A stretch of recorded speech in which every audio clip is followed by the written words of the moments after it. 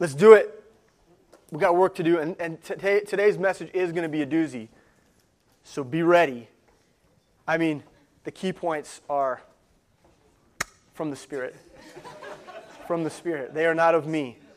So be ready. Be ready. For some of you who, you heard Uriah praying, on Friday my back went out. This has never happened in my entire life because I'm fit as a fiddle. I turn 80 every time I get into the pulpit. I don't know what happens to me. I get fit as a fiddle. Is not a phrase that I often say, but my back went out. I couldn't move. Could not move. Bedridden for 24 hours. Could not move. Couldn't stand up. It was crazy. I didn't even know this was a thing, right? And you guys prayed for me, and the next morning I was up. And so I'm thankful for that. I'm a little sore. I feel like I've been in a car accident, and you know how your neck and your back are sore? That's how I feel. So pray that we can get through all the stuff that we have today. I want to reiterate that if you have a heart for Kaya and for ministry here, you're invited to this leaders meeting. You are a leader. And so if you know that this is the place where you minister, we want you to come and be a part of that. We're going to talk about ministry activation for the summer and discuss what that's going to be like in preparation for the fall. And so we want to be ready, and we want you to be invited and a part of what we're doing today after service. There will be pizza if that entices you at any level whatsoever. It entices me. So last time we were together, we met Cornelius. You guys remember Cornelius? Okay, the Roman centurion. Now we learned some things about Cornelius. He was a man of power. He was a man of authority, a man of wealth, and a man of devout spirituality. Okay, just for the sake of the setting, he lived in Caesarea. He was a centurion, which meant he was an authority over 100 men in a battalion. Okay, a man of power, and he ministered in the temple. In other words, he was fully Gentile, but he worshipped at the temple as though he was Jewish. And so he had a measure of truth. He knew that the God of the Bible was the right God. Okay? And he worshipped there, and he gave alms, which means he gave of his finances in order to minister at the temple. He recognized that to honor the God of the Bible was of great value, and that's what he chose to do. He also was a man of prayer, and he partook in the Jewish prayer custom, and he would pray 3 times a day loyally. And what we're left with here is an understanding that here is a man that has everything figured out, from a worldly perspective. We look at his life and we say, that guy, he's got it. He's got it. Okay, he is a man of great impressiveness, and yet he was completely lost. He was completely lost. He did not have the knowledge of Jesus Christ, the Son of God. He had not received the gospel yet, and so he was a man completely lost. Completely lost. He had no answers. And as a Gentile, it wasn't just him, it was also all of his kinsmen were lost. And he had no idea that he was the key to seeing all of that changed. That his prayers were the answer to the Gentile salvation. He had no idea. No idea. So he prays. And in response to his prayers, God sent an angel to him to deliver a message. Let's look at verse 3 of chapter 10. He saw in a vision, evidently about the 9th hour of the day, an angel of God coming into him and saying unto him, Cornelius. And when he looked on him, he was afraid, and said, What is it, Lord? And he said unto him, Thy prayers and thine alms are come up for a memorial before God. And now send men to Joppa, and call for one Simon, whose surname is Peter. He lodgeth with one Simon a tanner, whose house is by the seaside, and he shall tell thee what thou oughtest to do. So the angel spoke with him, and there's a couple important things that we need to take away from that. Okay?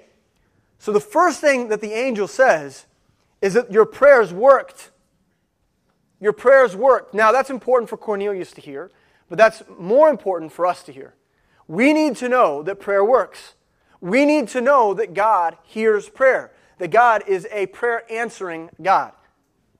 Philippians chapter 4, verse 6 says, "Be careful for nothing, but in everything, by prayer and supplication with thanksgiving, let your requests be made known unto God.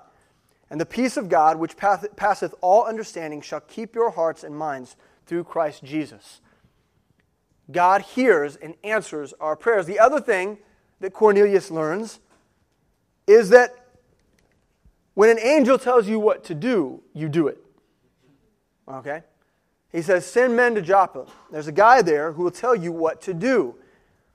So there's not much detail there. It's just a command. You need to go send men to Joppa because there's a guy named there that you need to have come and speak with you. And he does it. He does it. Verse 7, "And when the angel which spake unto Cornelius was departed, he called 2 of his household servants and a devout soldier of them that waited on him continually. And when he had declared all these things unto them, he sent them to Joppa." Okay, so now what we're going to see today is the other side of Cornelius' story. Okay, so we've got Cornelius' story. That's what we've spent our time focusing on. Now we're going to look at Peter. We're going to look at the other side of this narrative and how these 2 men come together, 2 key men. Now here's our thesis, okay? So we're going to be asking ourselves today, will we be ready when God calls us to change? That's the question. Will we be ready when God calls us to change? Change the way we think. Change course in some way. Change vision. Are we going to be ready for that? I had a student in class last semester who moved into my class at the very beginning of the semester from another school district. His parents moved him, and he moved into my class. It was a Foundations of Drawing class, which for those of you who are my art kids from Lee Summit West know is the easiest class. It's probably the second easiest class in the entire school, second to health. Okay? And the health class is easy. Is that true at your high schools? I don't know. Health class is apparently the easiest class you could possibly take. And then it's Foundations of Drawing. Because you can suck at drawing and take Foundations of Drawing. You can be awful. But as long as you get your projects turned in and you work hard, you're going to get a good grade. That's just how that works. So this kid moves into my class, and after a few conversations, it was clear that he was pretty mad about the fact that his parents had moved him. He didn't like it, right? And no matter how great things were at the new school, after just a few projects, it was pretty clear that this dude was not going to do his work. He just wasn't going to. And that he was choosing to protest the move by being awful at school. In other words, the change wasn't taking. Right? And certainly his parents had reasons for the move. I didn't ask all the details, but there were reasons, right? But he wasn't willing to engage those reasons. He wasn't willing to choose, and so in protest to change, he got an F in my class. You can't not turn the work in, right? And so he got an F, and he's going to have to take the class over again. And change is hard. When change comes into our lives, when God moves us, when He calls us, when He draws us deeper, as He challenges us, will we have His heart, or will we selfishly protest His plan and will? Let's pray. You guys need prayer, by the way. Did you know that? I can see it all over your countenance. This is one of those weeks. Do you know that in your heart? This is one of those weeks. Was it one of those weeks for you? Okay. So let's pray right now that God would have His free course in our lives, okay, that our minds wouldn't linger on burden, okay, and that we would let go of confusion and that we'd focus in. Can we do that? Dear Heavenly Father, Lord, we need You right now. I need You. I need You. I need You to speak through me. And Lord, we need Your clarity. We need the fog to lift. And God, I pray that You would speak to our hearts, that You would... that Your word would awaken our minds to who You are. And that, Lord, as we recognize that transition is difficult. As change is difficult. As receiving new vision for our lives is difficult. We, more than ever, need you. We more than ever need to lay hold on you and who you are. We need Jesus Christ. We need His heart and His mind so that we might sincerely do the work of the gospel. That we wouldn't do it just out of mere duty or obligation. That it wouldn't just be an act of obedience, but it would be an act of obedience that desires your will over our own. That's what we want. And so God, deliver us from selfishness and deliver us from fear and from doubt. And allow us to lean into you this morning. In Jesus' name, amen. Okay, so before we get into our story, I want to talk real quick. We're about to see Peter, the Apostle Peter, receive a vision from God. Okay? And Peter receives this vision from God, and it's a very particular vision. And it's going to give him permission and prompting, okay, to begin a mission work pronouncing the gospel to the Gentile people. In other words, we're having a dispensational shift here.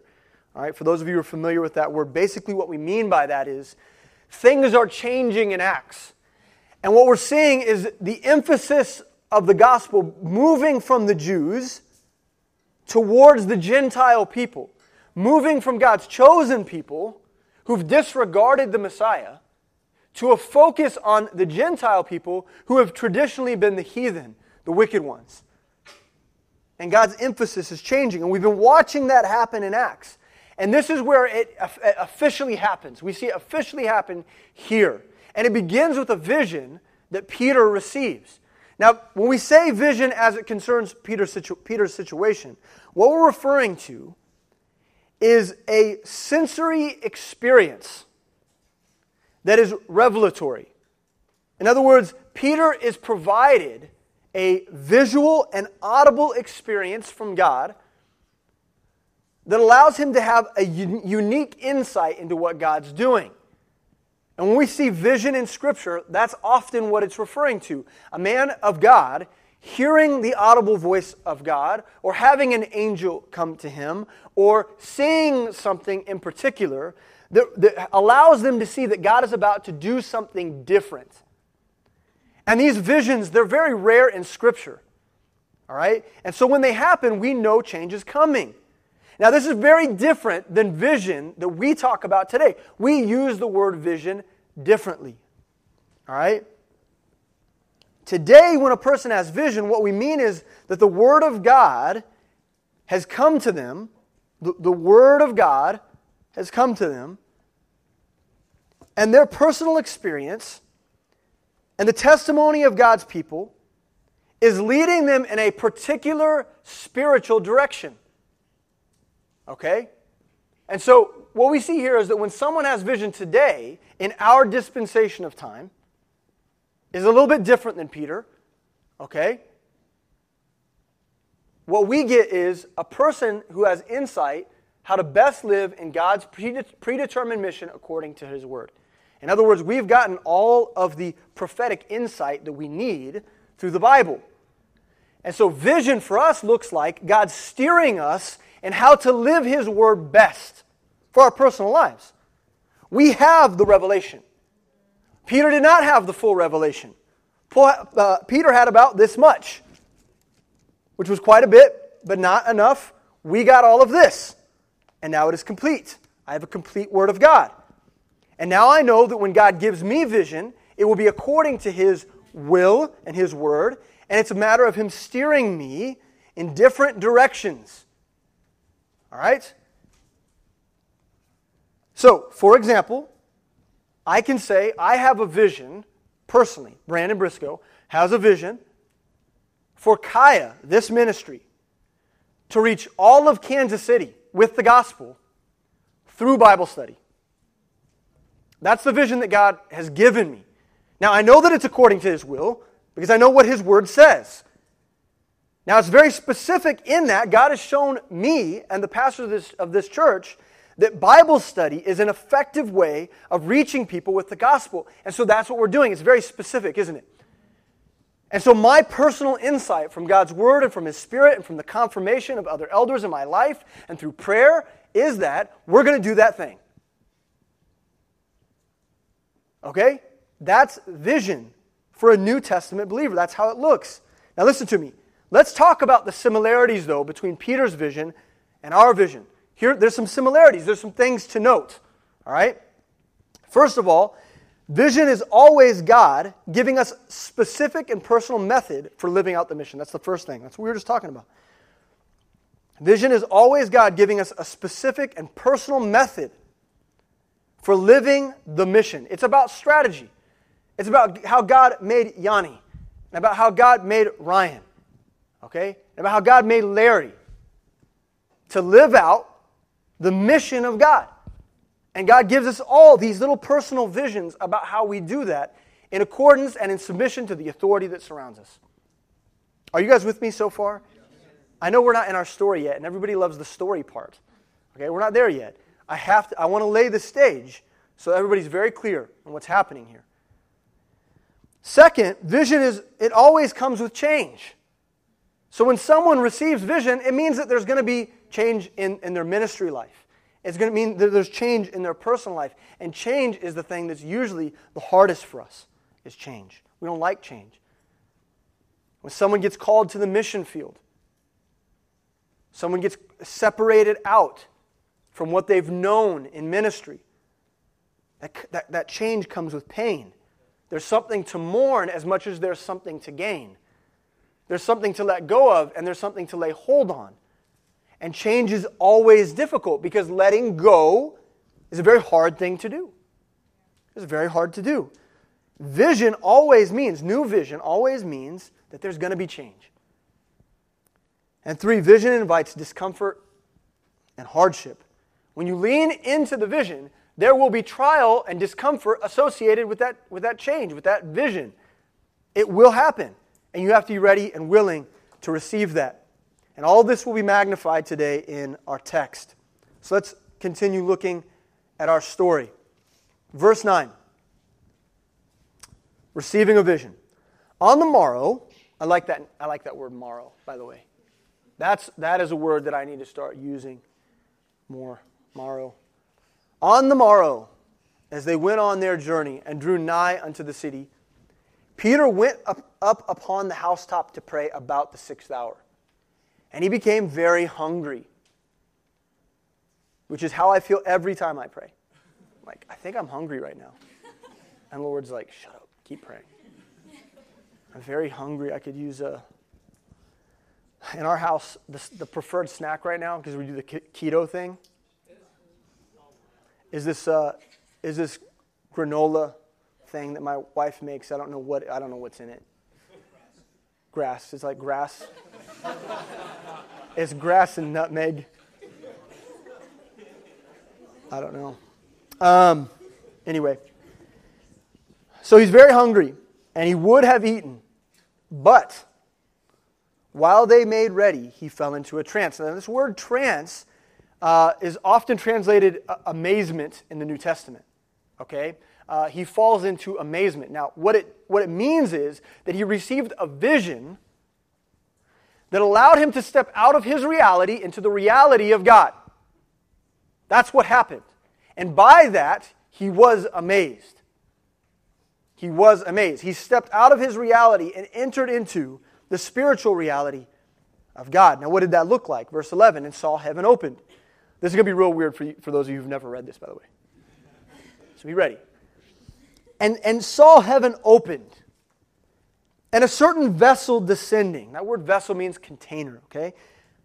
Unto him, as it had been a great sheet knit at the four corners and let down to the earth, and wherein were all manner, ready for it, of four-footed beasts of the earth, and wild beasts, and creeping things, and fowls of the air.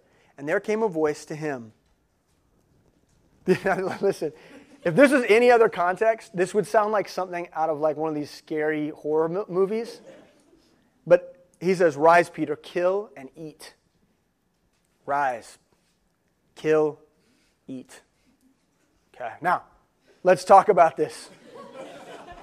So what did he see? He saw a sheet, okay, a sheet, like the way we imagine a sheet, is a cloth. It's coming down from heaven, okay? Now, it's bowed at the middle.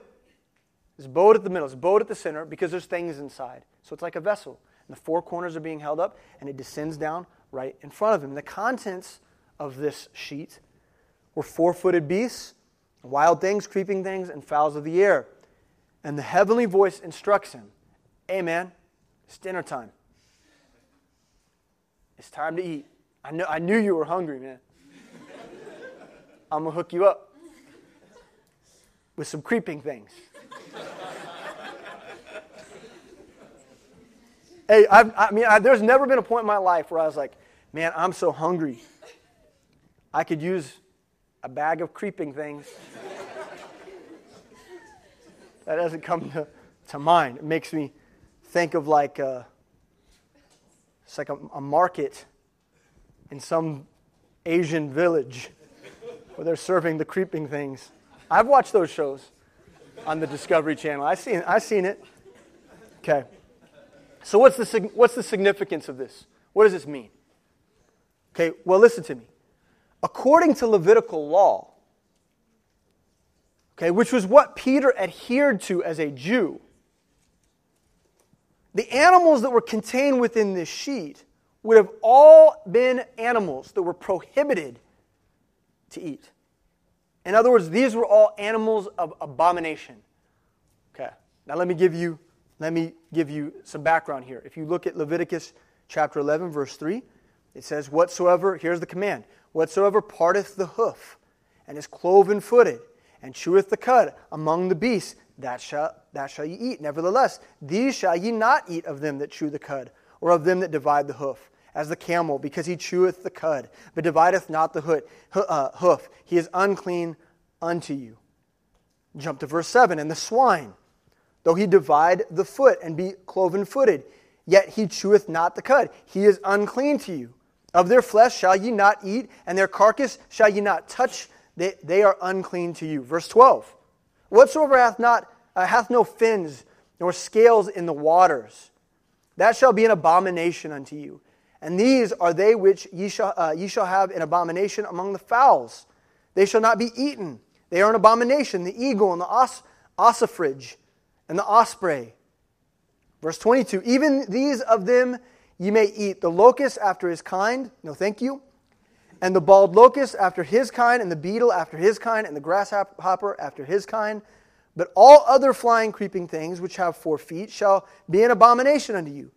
And for these ye shall be unclean. Whosoever toucheth the carcass of them shall be unclean until the even. And whosoever beareth aught of the carcass of them shall wash his clothes and be unclean until the even." Well, that's weird. That's weird. But that is how the Jews rolled. That's how they did it. Okay? God had rules. God can have rules because He's God. And for the Jewish people, they proved their faith and their love for Him by obeying these rules. Thousands of years of that. Lots of tradition involved there. And so when we get to Peter, and he's hearing this vision, it would come as a bit of a shock. So Peter, under God's past instruction, was taught that these animals were unclean. They're yucky. I mean, does anybody in here hate pork? There's like people who just dislike pork. No, never mind then.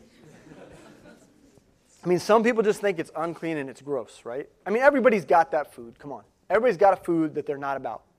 Okay? And to you, it's unclean, right?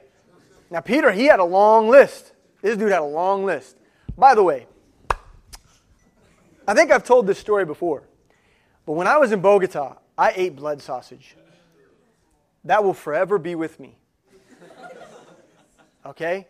And when I had blood sausage, I was rehearsing this passage in my mind. What God calls clean, let no man call unclean. This is clean. This is clean. I can do this. And I couldn't do it. I ate like half a sausage and I was done. I was down. Yucky. Okay, now. So listen. By the nature of Peter's upbringing, he spent his whole life avoiding these types of things. Whole life. I mean, there were rules associated with this.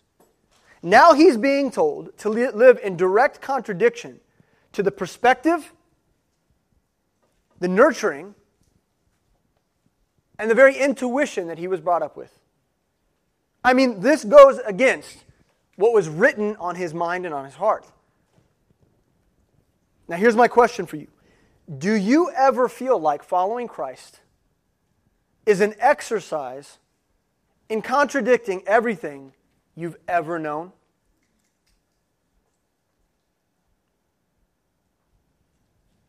I mean, think about all the things that you're learning about God's Word, what discipleship has done to you.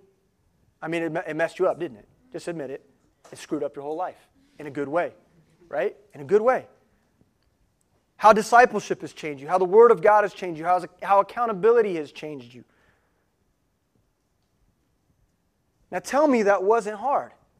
Tell me that it hasn't been hard. Tell me that it's not hard right now. Like as though receiving God's will for your life has meant going against what you knew growing up. Amen? Any amens there? That following Jesus Christ means that you've had to go against things that your parents taught you. That following Jesus Christ means you've had to build new habits and let go of old friends. That following Jesus Christ means that you've had to abandon things that your teachers taught you. Key point number 1. A lifetime of following Christ assumes a lifetime of change. There's no point in your walk where you've attained, where you've met perfection, where you've worked everything out. There's no point in your walk where that will ever be true of you. Your life as a follower of Jesus Christ will always be about constant change. Change of heart, change of mind, change of direction, change of vision. There will always be these moments of change. And if you plan to be led by God's Word and Spirit, that means that your perspectives that you once held dear to will now be open to change. Are you open to change? You know, oftentimes in Kaya, we will have well-intentioned young men and women come, maybe for 4 or 5 months to ministry.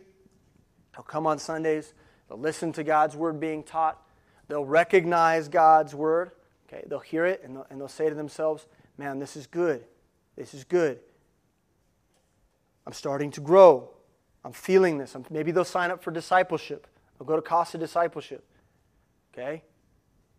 They'll sign the form. They'll turn it in. They'll say, yeah, I'm about the discipleship thing. But there'll be a moment for every one of those people of intellectual and cultural challenge. You know, maybe it's theological. Maybe they have a hard time with a dispensational perspective, or maybe the biblical concept of eternal security, or maybe they have a hard time with something we say about Bible preservation and the King James. Maybe they have a hard time with that. Maybe it's a political, social issue, like what the Bible says about homosexuality comes up, or substance abuse.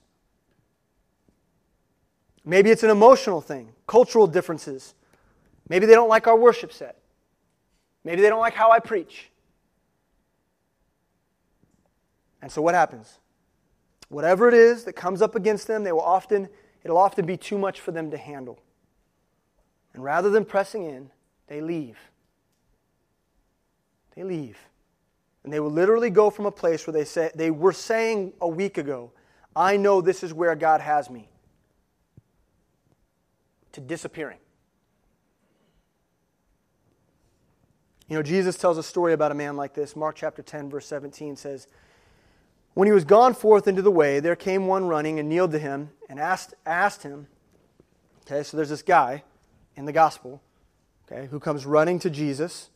This is, if I remember correctly, this is moments after he spent time with the children, the young children. And the disciples are getting all kinds of lessons here about ministry. Verse 17 says, And he was gone forth into the way. There came one running and kneeled to him and asked, Good master, what shall I do that I may inherit eternal life? And Jesus said unto him, Why callest thou me good? There is none good but one, that is God. Thou knowest the commandments. Do not commit adultery. Do not kill. Do not steal. Do not bear false witness. Defraud not. Honor thy father and mother. And he answered and said unto him, Master, all these things I have observed from my youth. It's a good guy here. Cornelius-like, perhaps. Yeah? Got things figured out. Spiritual person. Devout in his faith. Then Jesus, beholding him, loved him, and said unto him, One thing thou lackest. Jesus always knows, doesn't he? He always knows the one thing. He always knows the line of demarcation, doesn't he? He always knows what you have that you've determined not to cross. And he'll bring you right up to that line, right? Then Jesus, beholding him, loved him, and said, One thing thou lackest. Go thy way, sell whatsoever thou hast, and give to the poor. And thou shalt have treasure in heaven. And come, take up the cross, and follow me. And he was sad at that saying, and went away grieved, for he had great possessions. And Jesus looked round about, and saith unto his disciples, How hardly shall they that have riches enter into the kingdom of God? And the disciples were astonished at his words. But Jesus answered again, and saith unto them, Children, how hard is it for them that trust in riches to enter into the kingdom of God? So for this man, his riches were that line. I'll follow Christ up to this point.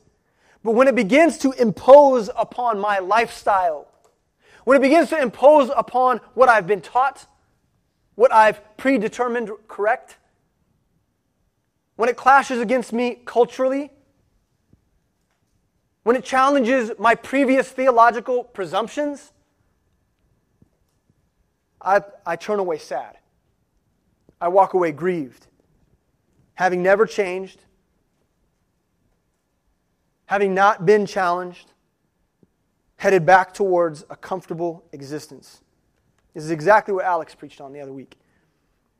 We have to be predetermined that God has the right to change our perspective, change our direction, change our culture, change our vision, change our friends, change our occupation, change our location, in order to magnify His Word, that we might live His mission for all of our lives.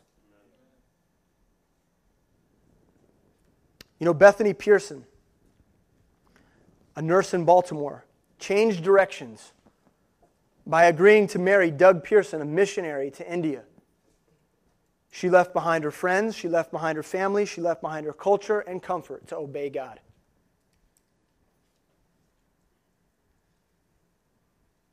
Brian Bustos, liberal Christian, loved Christ but didn't have a biblical foundation, chose to be discipled and allowed God to change his views on the apostolic gifts, change his views on the authority of God's Word, change his views on biblical preservation, and now this summer will be teaching dispensational theology in India. Mark Trotter, retired head pastor, changed everything about his life by moving to Georgia and becoming a missionary pastor to Malawi, and travels back and forth multiple times a year, 4 to 5 times, to train pastors in the midst of his golden years. He could be enjoying his grandchildren. Instead, he goes to Malawi every couple months. Chances malaria. Chances illness. Chances persecution. Because of the gospel.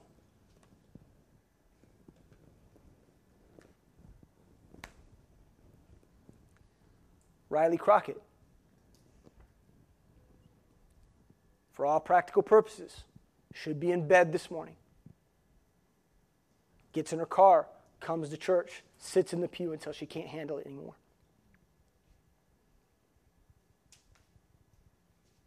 You understand? Too many of us have a line but we're not willing to cross. And I'm telling you,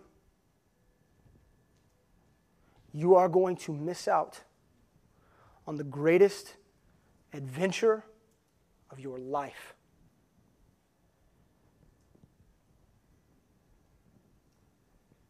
These are just a few examples of what it means to be willing to have God change us and lead us and instruct us, to look past our fears and allow ourselves to be uncomfortable for the sake of the mission.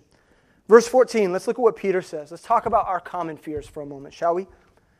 Verse 14 says, "But Peter said, 'Not so, Lord.'" Now that sounds crazy.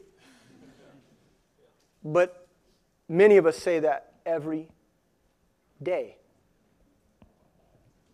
"Not so, Lord, for I have never eaten anything that is common or unclean." In Peter's life, we've seen repeatedly in Peter's life him flounder back and forth in faith. I don't know if you know much about the Bible or the story of Peter, but he flounders back and forth. This is the guy that walks on water but doesn't have faith to sustain him, and so he sinks into the water. You remember that story? He steps out of the boat, starts walking on the water, his faith begins to dwindle, and he starts to sink. He cuts off a soldier's ear because in his flesh he believed it was his responsibility to protect the Son of God. He denies Christ 3 times because he fears the consequences of the crucifixion. He fears it. This is a man that goes back and forth. But by the time we get to Acts, though, we see a new Peter, don't we? Peter seems a little different, doesn't he? He's got a little more unction, full of faith, fearless in the sight of God's enemies. Gets beaten, gets harassed, gets threatened, and still obeys God. That's pretty fearless, isn't it? Pretty fearless dude. Jesus told Peter, and while Jesus was still walking with the disciples, he said, "Simon, Simon, behold, Satan hath desired to have you, that he may sift you as wheat, but I have prayed for thee."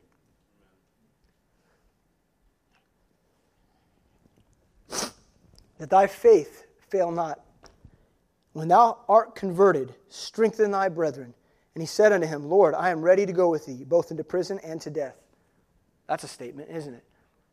So it's interesting to see that in the midst of this revelation from God, that what he fears most is what he eats.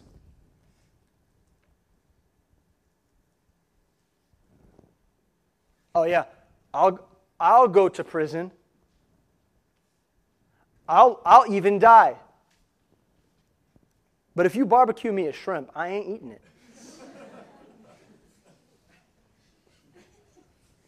I mean, that seems like a strange line in the sand, doesn't it?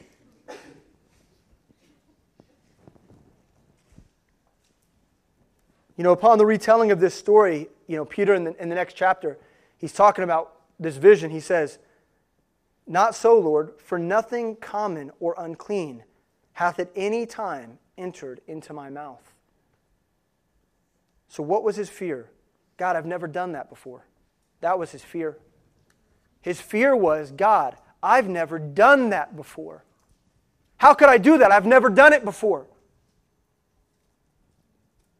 I mean, with prison and death, those were all things he was accustomed to. Jesus Christ himself modeled that for him. He saw it. He witnessed the stoning of Stephen. He knew what it was like. He saw it. He grew familiar with it, and he was strong in that. He was fearless in that. But this is completely new. I've never done that before. Key point 2. Fear is the invention of our limited perspectives, experiences, and failures in the flesh. That's what it should say. That's from last week. Is it up there? It's not up there. I didn't copy and paste. This has been happening to me recently. This is the twice in 1 week. I'm usually the master of the PowerPoint. I take great pride in PowerPoint. This is just God humbling me. Let me read it to you. Fear is the invention.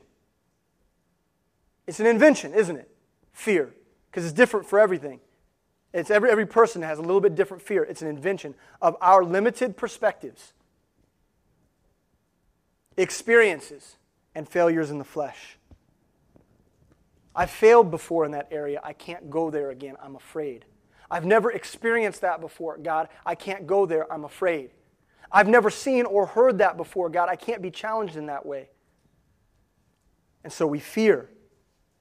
Fears are rarely rational, and they always restrict the power of the gospel in our lives. Peter needed to have his perspective changed in order to die to his fears. Verse 15. And the voice spake unto him again the second time, What God hath cleansed, that call not thou common. This was done thrice, and the vessel was received up again into heaven. So listen to me. God isn't asking Peter to eat unclean animals arbitrarily, is he? This is not some random request. It's not for no reason. A lot of time when God asks us to do things, what we do is we relegate it to some sort of arbitrary thing that's in our mind or in our heart, and we try to push it away, right? We repress that thing. We feel the conviction come, and then what we do is we push it away, we repress that conviction, because what we say to ourselves is, well, that seems arbitrary, God. It's probably nothing. It's probably nothing. But no, eating animals that were an abomination has a threefold purpose for Peter. The first one is, it establishes the failure of the law to make one clean. There's a doctrinal thing happening here. There's a doctrinal precedent is being set. It establishes the fact that the failure of the law is now past. The Levitical law no longer abides. The gospel abides. 2, it establishes that in God's economy, whatever and whoever He deems clean is clean. Whether it's an animal for food or a Gentile for salvation. What He calls clean, we don't get to call unclean. 3, it tears down previously established walls of fellowship between the Jews and the Gentiles by allowing them to break bread together without despising one another. Isn't that a great thing? Everybody loves food. Everybody fellowships around food. When we break bread together, there's something magical about that. God knew that. So He tears down that wall by saying that Jews and Gentiles can eat the same thing now. Isn't that nice? So God's objective is that no laws or religious customs would hinder one's ability to share or receive the gospel. That's what God was up to. Are you guys with me? Nothing's going to get in the way. The gospel's going to go to the whole world. I'm going to make sure that happens. We're going to start right now. Sheep from heaven. Freaky animals. Rise, eat, kill. Game changer. Game changer. Yeah? But in order for this to happen, Peter needs to change in his perspective. And that is to see, from the account of God's economy, he has to see things in terms of God's economy, God's context, God's perspective. Key point 3. God brings change into our lives for one reason alone: to make us more effective ministers of the gospel. So ask yourself, think about the changes. I mean, like right now, On's probably asking herself a lot of questions about the changes that are coming in her life. Now, if she chose not to hear the voice of God, she could move to Ohio and find a place of comfort. I mean, I know what you're about to get into in terms of your career is hard, but you could find a place of comfort, okay? Or she could choose to recognize that this is God making her a more effective minister, and that this step in her life is actually going to draw her closer to God and give her more vision and prepare her for something better. See, change shapes our character. It prepares us and supplies us with ministry. There's going to be new people to minister to. It builds faith and reliance on God's Word versus our interpretation of God's Word. Ultimately, it makes us more effective in His mission, which brings Him glory. So, verse 17. You guys with me? I got to bring this baby home. So you got to hang with me. This is the good part. And it is hotter than a biscuit in here. I mean, isn't it? It's hot in here. And I could lose you real easy. No, if you're comfortable, I'm I've been sweating buckets up here. All right, so here we go. Verse 17.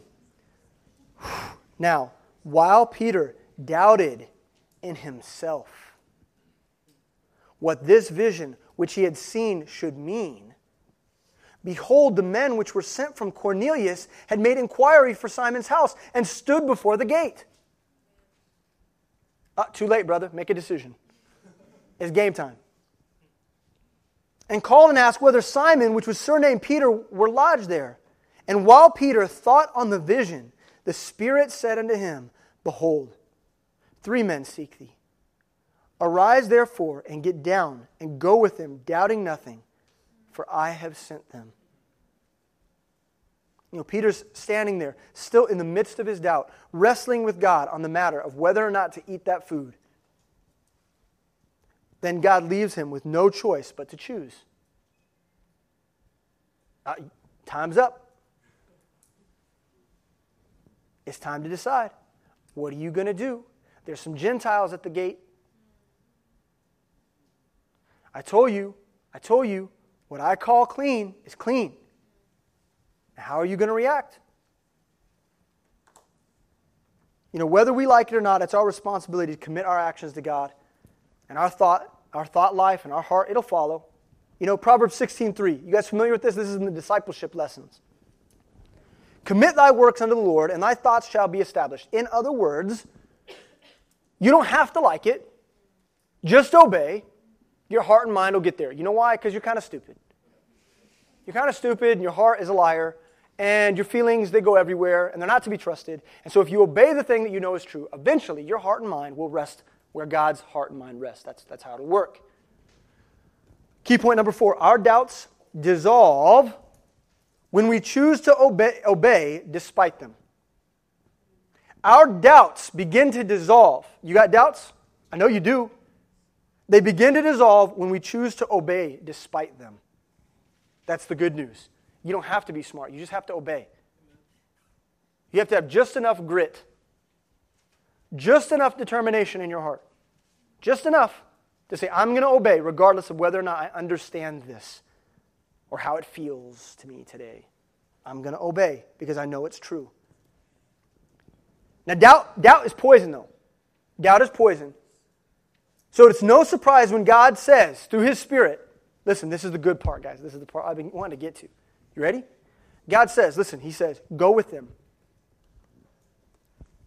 Doubt nothing, for I have sent them.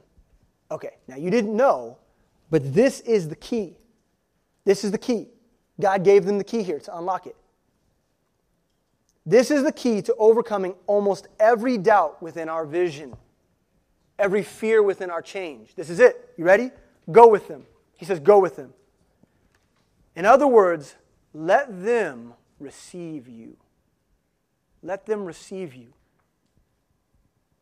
Think about the changes in your life. So much of it, since we already know that it has to do with ministry, change in our life has to do with how God is moving us and provoking us and prompting us to His will and to His word and to preach the gospel. Changes are supposed to do that for us. They're supposed to do that for us, right? Now, when He says, go to them, what He's saying is allow them to receive you. These are the people that He was supposed to minister to. Who are the people that you're supposed to minister to? Are you afraid of them? God says, let them receive you. In other words, whatever your fears are about other people, if say you're a respecter of persons, say you are concerned about what people think about you and how you're going to be received. Everyone is that person. Everyone feels that way sometimes. The instruction is, let them receive you.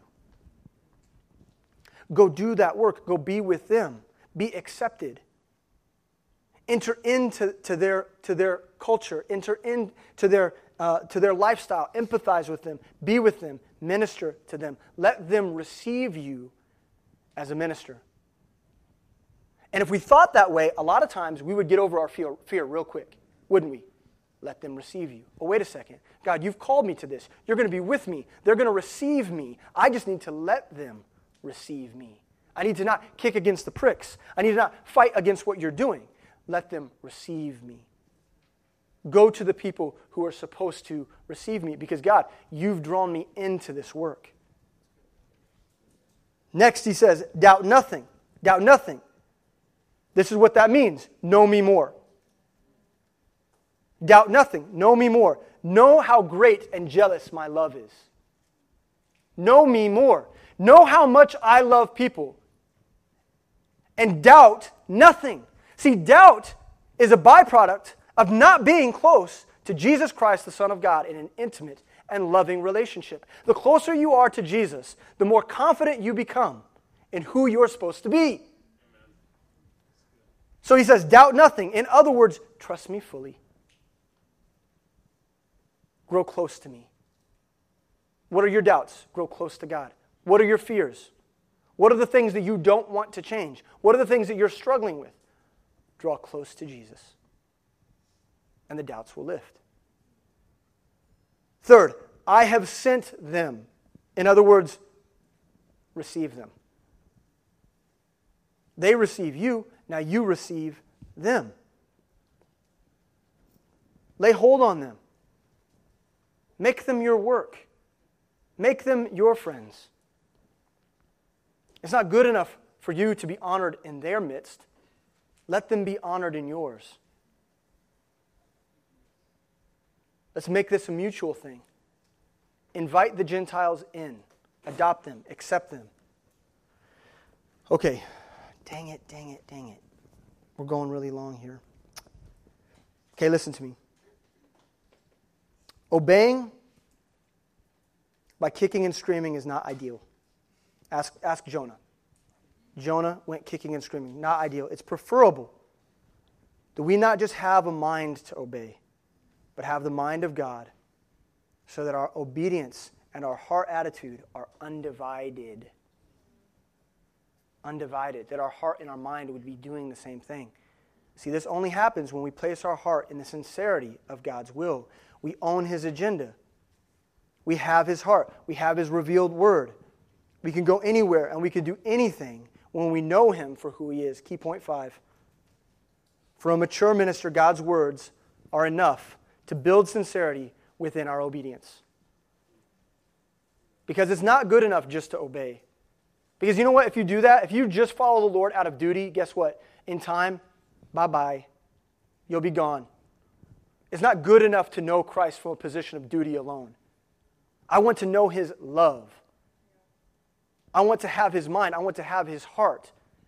And so, for a mature minister, when God speaks words to you, when you hear His words, and He says, receive them, doubt nothing, let them receive you, and He gives you that instruction, you adopt it as your own. You take it into your heart. And the sincerity will be born out of obedience. Verse 21. I'm going to read this to you, and we're going to conclude. Okay? Verse 21. Then Peter went down to the men, which were sent unto him from Cornelius, and said, Behold, I am he whom ye seek. What is the cause wherefore ye are come? And they said, Cornelius the centurion, a just man, and one that feareth God, and good report among all the nations of the Jews, who was warned from God by an holy angel to send for thee into his house and to hear words of thee. Peter had the sincerity of God. His mind changed. His heart changed. Listen, they received him. He did just as God asked. He did just as God asked. He allowed himself to be received. Peter's sincerity is revealed another way. He said unto them, Know ye how that it is an unlawful thing for a man that is a Jew to keep company or come unto one of another nation? But God hath shown me that I should not call any man common or unclean. Therefore came I unto you without gainsaying, as soon as I was sent for. I ask therefore, what intent you have sent for me? In other words, he's not doubting anymore, is he? He says, the thing that God told me, I now believe. God told me that anything that I once thought was unclean, that He calls clean, I call clean. And I'm with Him. I'm on the same page. And I doubt nothing. Verse 34, Then Peter opened his mouth and said, Of a truth I perceive that God is no respecter of persons, but in every nation he that feareth Him and worketh righteousness is accepted with Him. He receives them. He follows God's instruction to a T. He owns it. He believes it. It's him. He takes on God's mind. He takes on his heart. And the change that he was once saying to God, no, God, no way, no way, is beginning to happen in his life because he chose to obey and put his faith in Jesus Christ. What has God given you in terms of vision? What has God revealed through his word, his ministry, and his people? What has he been asking you to change in terms of your perspectives? Your perspectives.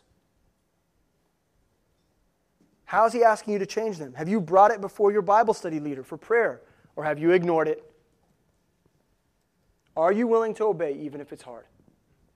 Let's close in prayer, and then you will be dismissed. But listen to me. If you have anything that you need prayer about, there will be a few people that are standing by that want to talk with you, that want to pray with you. So if your heart is pricked, and if you know that there's something off, and you know that there is a line that you're not willing to cross for the gospel's sake, it's time to cross it. Let's deal with that now. Dear Heavenly Father, Lord, we thank you so much for your word. God, forgive me for having gone long. But Lord, this testimony of Peter is so precious in how he receives your instruction, and how he owns it, and how he believes it, and his maturity shows. God, I pray that we would learn from that. And Lord, if we have any perspective or cultural predilection or even just a theological position that we haven't been willing to surrender to you in order to learn and to grow and to be changed for the sake of your ministry, Lord, would you help us? Would you deliver us from obstinance? Would you deliver us from hard-heartedness? Would you deliver us from refusing people? Who are the people that we refuse? God, take away our doubt. Take away our fear. Make us willing to change. We love you. In Jesus' name, amen.